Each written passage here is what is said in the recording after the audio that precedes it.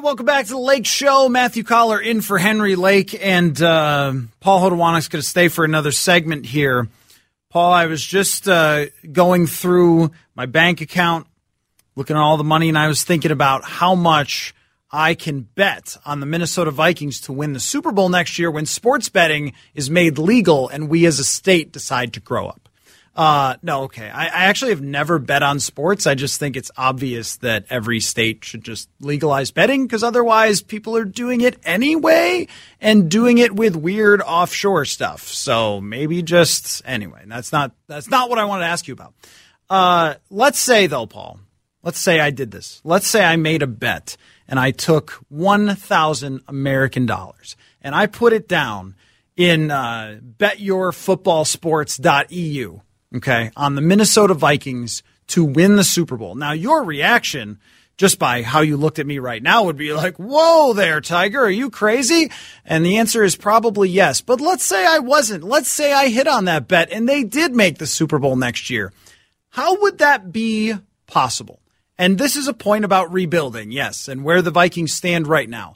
But if there are people, Vikings fans, who want the Vikings to take another swing at it with Kirk Cousins and sign free agents and try to draft players to help them right away and mess with the cap and kick money down the road and all those things and take another swing at that NFC North and try to win the Super Bowl desperately as they've been doing for the last 5 years. How would that even work to get them there next year? Like, what would be the path? I think if you're telling me that this has happened, I can see two scenarios, both of them very much not likely. But you can't use a zombie attack. Okay.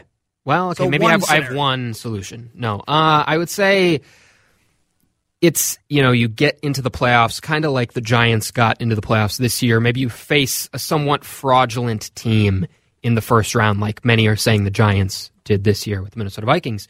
You get through, and then you find yourself in a couple Brock Purdy-esque situations where injuries have to go your way. I think that's what we're seeing here. I think this Vikings team and this iteration of this team had probably a Giants win in them, and who knows, maybe a second-round win in them. But as we're seeing in the playoffs here, you just have to be so consistent to make it 3 rounds to get there. I don't foresee them getting a bye next year. I don't think they go 13-0 in one-score games or something insane like that. So I'm assuming they got to get 3 games.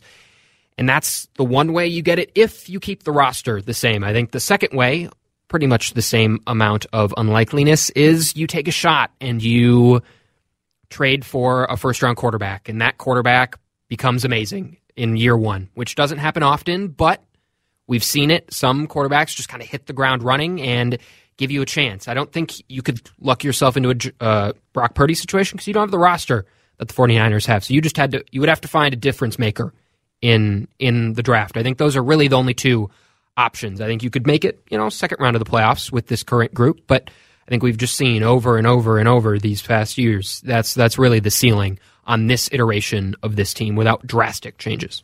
So I think that's probably right, that if they've shown where their peak is over the last 5 years, and we know that even when they got pretty lucky throughout the season, it still didn't carry over. And they did play a fraudulent Giants team, as we saw when they went to Philadelphia and just got their faces kicked in.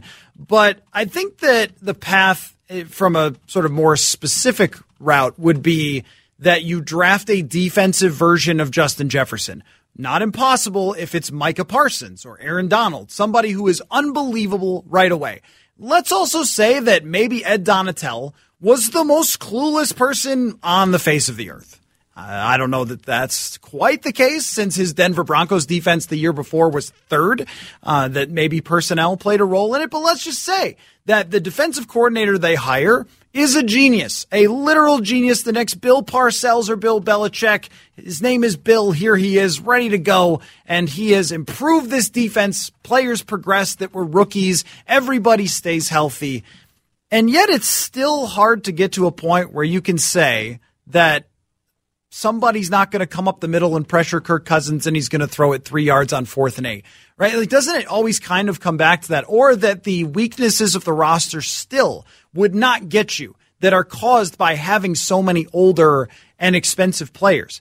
Now, here to continue with the exercise. So that's a really hard argument to make. Your argument was that they would have to get really lucky with their matchups, like absurdly lucky. And my argument would be that they have to have basically like the best draft ever. All right.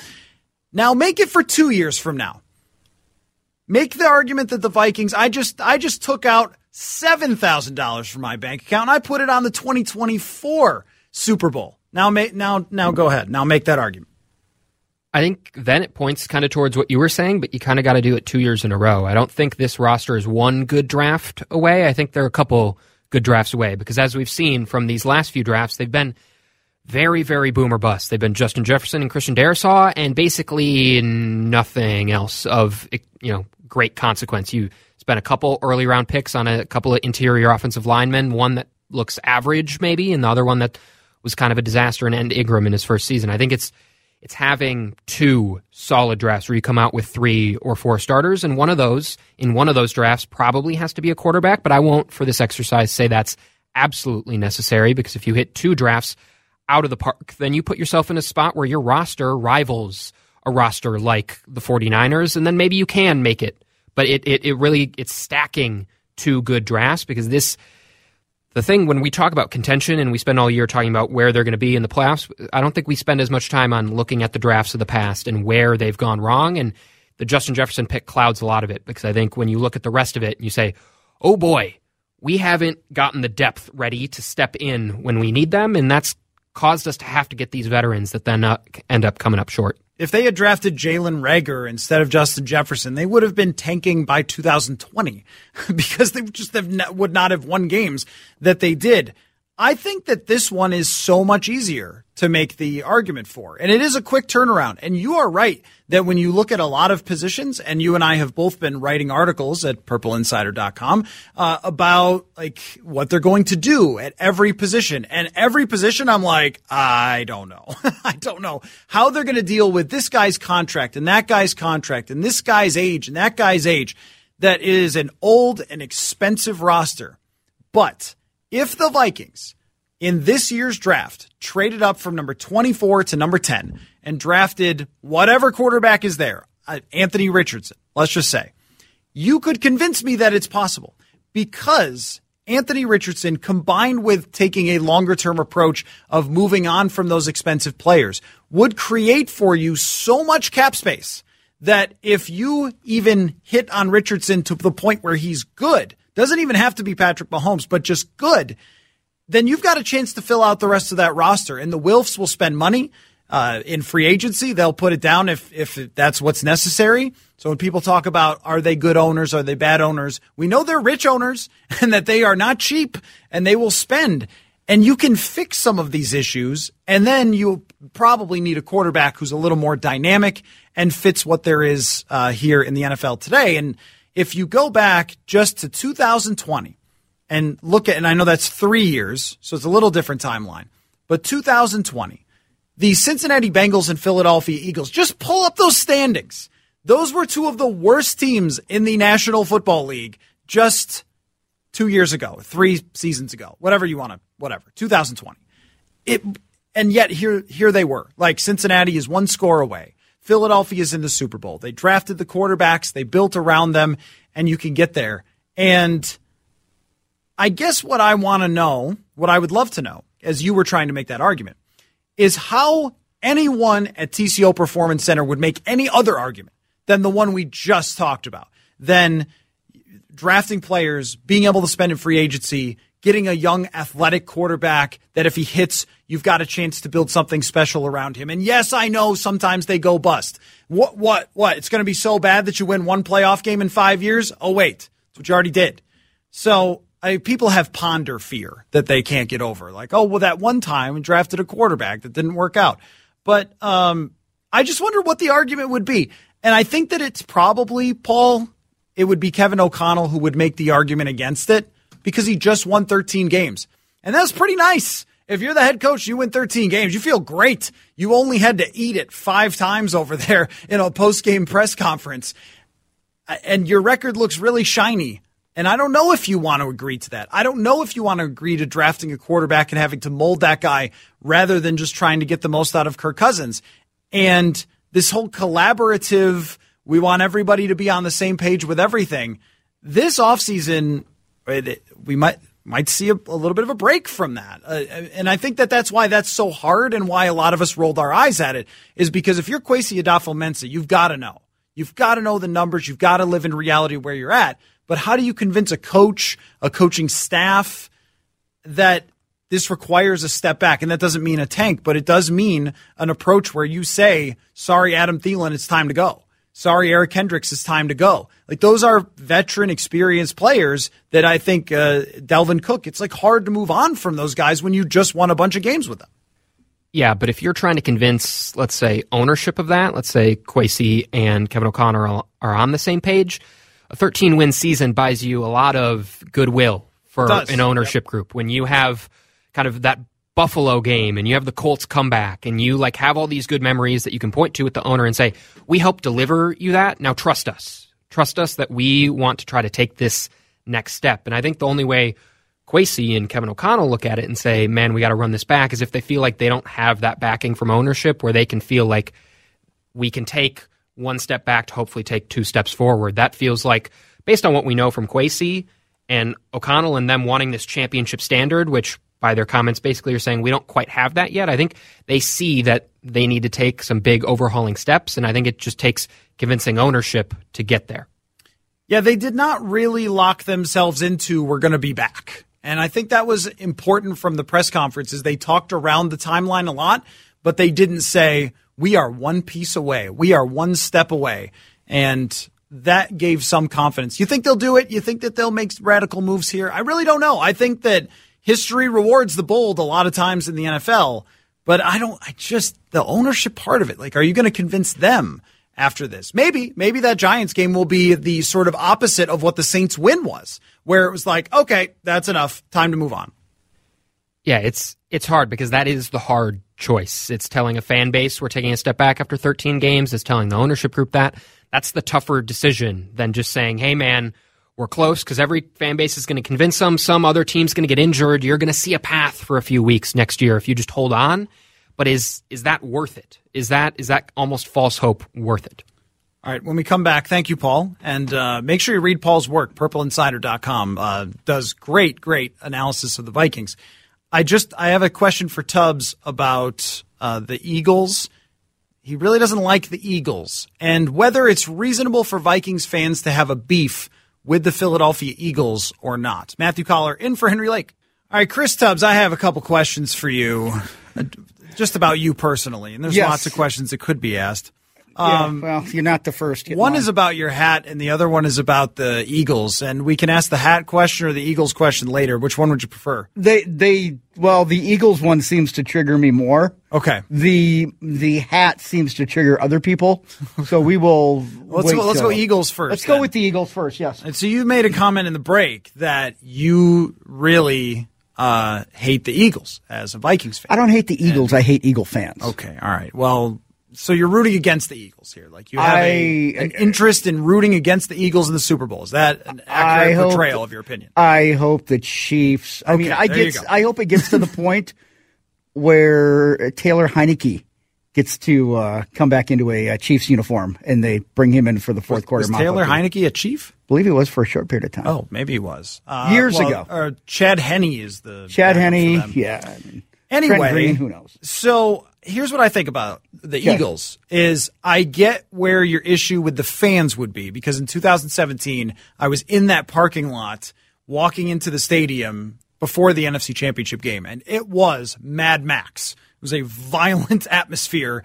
Those people had all day to drink and get ready for that game, and they were throwing full beers at Vikings fans. And the language was unacceptable in public, and the cops didn't care because they were fine with it. So anyway, that is understandable that those people in that environment did not act like a Midwest pregame type of situation where it's like, oh, a Packers fan, how about you have a bratwurst? It was not like that. No. The East Coast is not like that. So I get it. It was malicious. And here's the thing. I mean, all kidding aside, if you are going to act, and we know the reputation of Philly going back to booing Santa Claus and throwing throwing the ice snowballs at Michael Irvin and all of this stuff, right? But if you are going to act like a jackass, then I don't feel like you deserve to have anything happy and good happen to you. Okay. If you are going to be an awful person, you deserve awful things to happen. I get your point. It probably was only a handful of fans that are like that. And Philly's reputation, it certainly precedes itself. But that doesn't mean that an entire fan base of millions of people that like the Philadelphia Eagles were all getting hammered in that parking lot and throwing. No, because those were the ones that were at home. They were doing that at home. They weren't doing it in the public eye. Perception's reality, though, right? I mean, I've been to Philly, and I mean, I've seen it firsthand. But I would rather wear an opposing jersey in New York in Yankee Stadium than I would in Philadelphia. Well, there's no question it's the last place in the NFL that you would want to wear the opposing team's jersey because something legitimately bad could happen to you. What do they call the 500 level or that they used to have at the Vet? Yeah. I mean, it's the only stadium, or it was the first one, that had a jail underneath. Yeah. Is that a reasonable argument for Vikings fans despising the Eagles, though? Because to me, it seems like you're just salty that they beat you, is more than anything. If that's the one thing that you have to hold on to is in your parking lot, your fans acted bad toward our parking lot or toward our fans, which could have happened in any NFL parking lot or situation like that in a big game that fans would not treat each other nicely. I mean, fans are going to be, you're always going to have those little pockets of fans that are always going to be rude.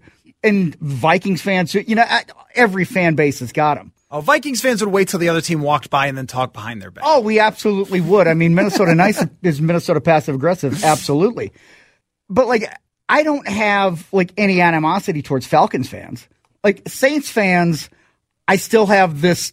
I mean, 2009, you damn near tried to kill 5 different guys. I think that one's reasonable. If Vikings fans forever dislike the New Orleans Saints, that one is reasonable. But that was because of football. This to me, if it would have been maybe any other team, if the fans wouldn't have been Philadelphia fans, I probably wouldn't have that taste in my mouth. But you got your Super Bowl.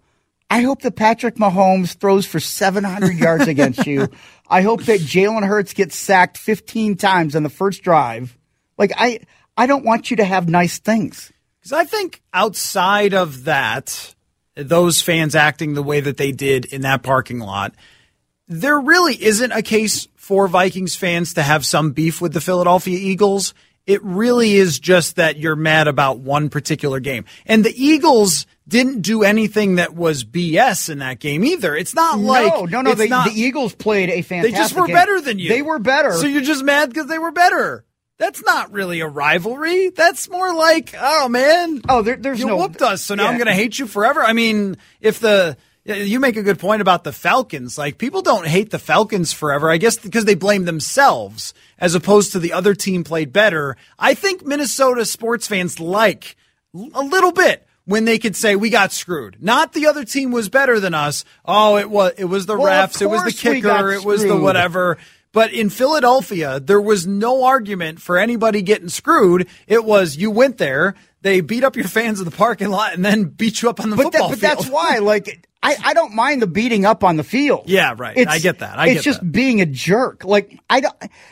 If you're a jerk. But aren't there some jerk fans for every team? Well, yeah, they're absolutely. They took it to another level that day. I mean, if we're talking about any fan base, we're talking about Philadelphia, and I feel like and I've got friends of mine that are from Philly, and they know that some of what I say is tongue in cheek, but at the same time, they wear that like a badge of honor. Yeah, it's they like it there. If we can be nasty to people, guess what? That's our thing. We're going to curse at you and we're going to throw stuff at you. It's verbal, fine. Once you start throwing full frozen cans of alcohol That's where I have a problem with you as an individual. And maybe this is where I have a little more leeway personally for it, having grown up in Buffalo, and the tailgating is legendary in Buffalo. Not as violent as that in general, but still, people get a little out of control there. But it seems like it's East fun, Coast is also like this, though.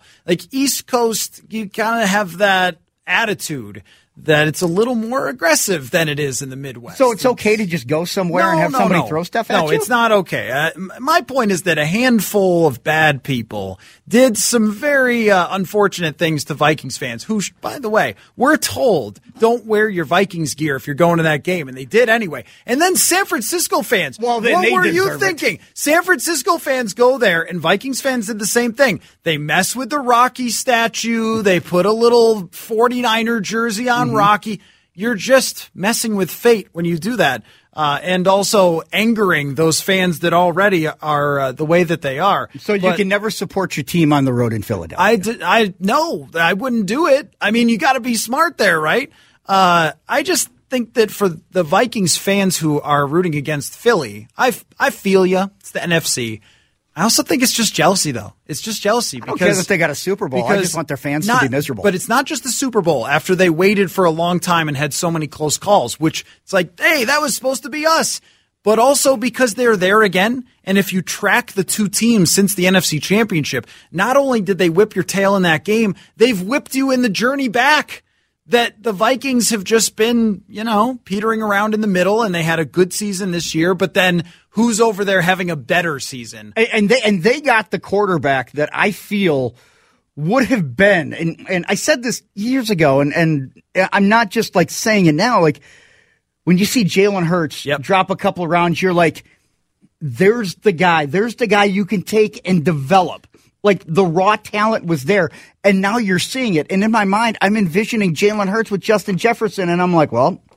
But I mean, Philly's doing it right. There's no question. Right, that's my point. Yeah, is that when Philly's they drafted Jalen Hurts, they did it right. They moved on from a middling expensive quarterback in Carson Wentz and got the athletic cheap quarterback and built around them. It's like, that could have been you, and it wasn't. And now you have to watch it. So I understand the misery that goes along with that for Vikings fans, watching someone that you feel like maybe should have been you. But I just don't think there's a reasonable beef there. Anyway, we'll take a break. And we'll talk a little more Super Bowl when we return. One team is taking a bit of a lead in the Vegas betting, and I want to talk about whether that's reasonable or not. We'll be right back. So I was thinking about Patrick Mahomes today because what were you thinking about in the Super Bowl? And how he's going to throw for 900 yards against the Eagles. Yes, I think you did make that clear. You don't like them. But... So the money in Vegas is moving toward the Chiefs, and this shouldn't be a surprise. Already with a busted-up ankle, Patrick Mahomes can beat a very, very good Cincinnati Bengals team, and his ankle will get more healthy, and he is the greatest quarterback in the universe. And I think that there is a feeling that is developing with Patrick Mahomes that was similar to Tom Brady. This inevitability of Mahomes, where he's so good, and we've dealt with this, any NBA fan in the 90s. I enjoyed the Knicks of the 90s, so I know this feeling. There is a sense that no matter what you do, that guy is just going to end up in the Super Bowl, and he's probably going to win. I don't think that it's a guarantee that he wins. One thing that Philadelphia has going for them is a tremendous pass rush. Their offense is stacked. Their offensive line is great. They run the ball extremely well. Kansas City's not great against the run. Super Bowl is kind of where any weaknesses that you have get exposed. And yet, people still are like, nah, Mahomes. If you go roster for roster, player for player, you can make an argument for the Philadelphia Eagles all day. They have better receivers. Kansas City traded theirs away. They have a better defensive line. Kansas City's is good, but it's not great. They probably have a better secondary. Their shutdown corner, Darius Slay, is one of the best in the league, as we saw when he played against the Minnesota Vikings. And yet, still, everyone, no, Mahomes. And Mahomes is one of the, if not the most likable superstar athlete, maybe of my lifetime, other than Ken Griffey Jr., where you could just not find anyone who had a beef with Ken Griffey Jr. If you did, then you didn't like you. If you had a problem with Ken Griffey, your problem was with you. And the same thing goes for Mahomes, that if you don't like Mahomes, then you just wish you had Mahomes. And if you don't like that the broadcaster talks too much about Mahomes, it's only because he's unbelievable. And it's, sure, yeah, game after game. Why are we watching Mahomes in playoff game after playoff game with Tony Romo slobbering over him? Because he's in all the playoff games. And they always talk about the quarterback. And you wish it was your quarterback. I wonder if, like, Mahomes' exhaustion will start to set in if he wins this Super Bowl. Because I think this is a real thing. Tom Brady, there were more reasons to dislike Tom Brady. One of them being just the cheating scandal. Yeah, I mean, Patrick Mahomes is, like, he's likable, but he also, he gives you that honest vibe, right? Like, he's just, whereas, I mean, you had Deflategate, you had Spygate, you had all of these negative vibes and stories around New England. You're like, well, Tom Brady can't win if he can't cheat. Right. And you're like, Patrick Mahomes is, I mean, he's as pure as the driven snow in people's eyes. And there were some things with Brady, like just sort of an arrogant element to his personality. The throwing of the helmets and stuff like that would put people off. But you had Mahomes when he got hurt on the sideline just going off about how he wanted to be in the game, and you can't take me out of the game. So this ultimate competitor, but also general overall seems to be a nice guy. Yeah, I want to ask you about that, because when something like that happens, like, people are viewed differently, and we see these outbursts all the time. Depending on who you are, it's viewed differently. If Patrick Mahomes says that, oh man, he's a competitor. Like, we see other people do it, and you're like, they're just a distraction. They're immature. They're overreacting. I mean, and you're a football guy, and this is why I want to ask you, why is it some guys can do it and it's okay, whereas other guys do it and they're not viewed in the same light? Yeah, normally, now I use Brady as that would be one reason if you didn't like Brady back then that you would have tried to use against him, that he kind of acted like a baby sometimes. But generally, all that stuff was applauded. Normally, it has to do with the race of the player. Like, if it's a white quarterback, they're going to get the, like, see how much he wants to win. I guarantee you if Mahomes was yelling at teammates the way that Brady does and throwing stuff, it would not be celebrated as, like, look how much he cares. Trying to rally the troops. Yeah, and Stephon Diggs is good evidence of that. I was going to ask you, because everybody was getting on Stephon Diggs and Josh Allen. I don't think that the difference with receivers for why they take criticism in a different way is just because they play receiver and not quarterback. When it comes to, like, outbursts and things like that, not that I think that they're good. I just think that they happen, that every NFL player will tell you. And the guy from the Bengals the other night, there was a video of him, because there's video of everything, which is just hard for, I think, every NFL player. They're coming off the field, and he just yells, like, as an outburst, like, how did you touch the quarterback? Now, he probably didn't think he was being videoed, and he was just overwhelmed. They're not going to the Super Bowl, and it's just not a great moment for him. It was Jermaine Pratt when they were going in the locker room. Yeah. And he's just getting roasted. There's other players in the NFL who are like, oh, you can't do that and everything else. Like, oh, come on, man. Everything is on video. Every outburst is on video. And now he looks like he's just the worst guy for having, I think, a natural response that the entire nation had to what and he apologized to it. Did. He apologized. Yeah. It's like, in that moment, I understand it. Like, you're a play away from the Super Bowl. Right. And he's also right, by the way. Yeah. Joseph Ossai cannot hit Patrick Mahomes that far out of bounds. But I think that's my point, too, is that the number of cameras that we have, back in the day, there was probably a lot of arguments on the sideline. Heck, maybe some here even with Randy Moss and Chris Carter and Dante Culpepper. What? No, never but happened. They weren't shared around social media instantly every single time. So if you were at the game or you were watching the local broadcast, if they happened to catch it, you knew about it and you could discuss it with your buddy the next day. But it just became a huge thing. Aside from the point, I do think that there's going to be, if Mahomes wins, the Michael Jordan-esque feeling of, oh, great, like, why do we even field teams? Because we know this guy's going to be there every time. And the attempt to find reasons to dislike him because there are so few. Maybe it'll be like a Tiger Woods thing where, again, like, you'd really struggle to find people who used to dislike Tiger Woods. I think everybody liked him. When we come back real quick, Jesus is advertising in the Super Bowl. What? So Jesus is advertising the Super Bowl? Jesus. Yeah, the Savior. There's a story, this from @RawStory on Twitter. A $1 billion campaign from a group, quote, linked to staunchly conservative causes will try to, quote, redeem Jesus' brand in Super Bowl ads.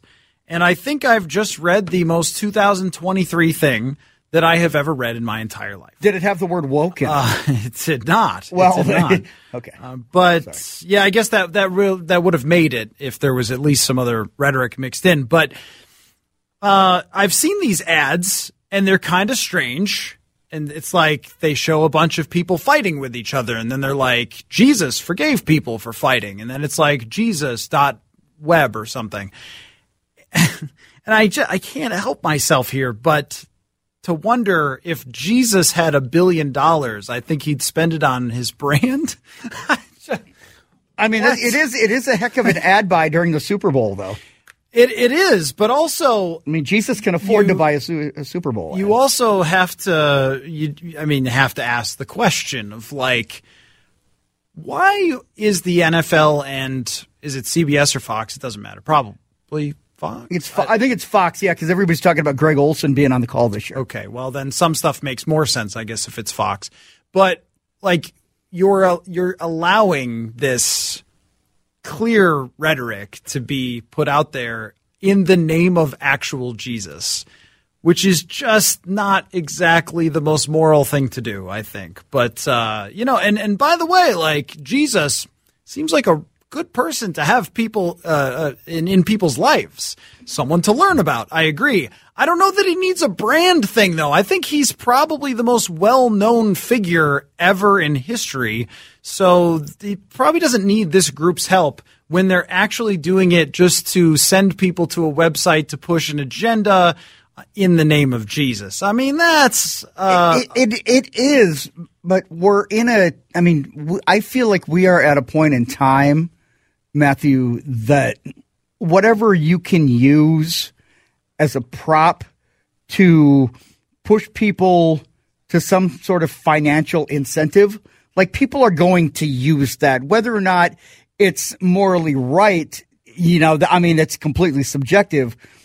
But if they can use anything to draw on emotion and get people to get behind their cause, they're going to use it.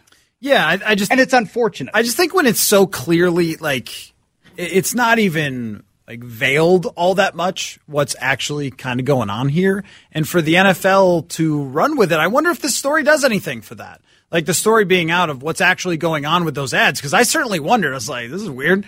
But to know that it's basically just more political rhetoric, I mean, I don't know if they want to have that connection. I think they'd rather just have more potato chip ads, which is what I'm looking forward to. Let's talk basketball with Jace Frederick when we return. Matthew Collar in for Henry Lake.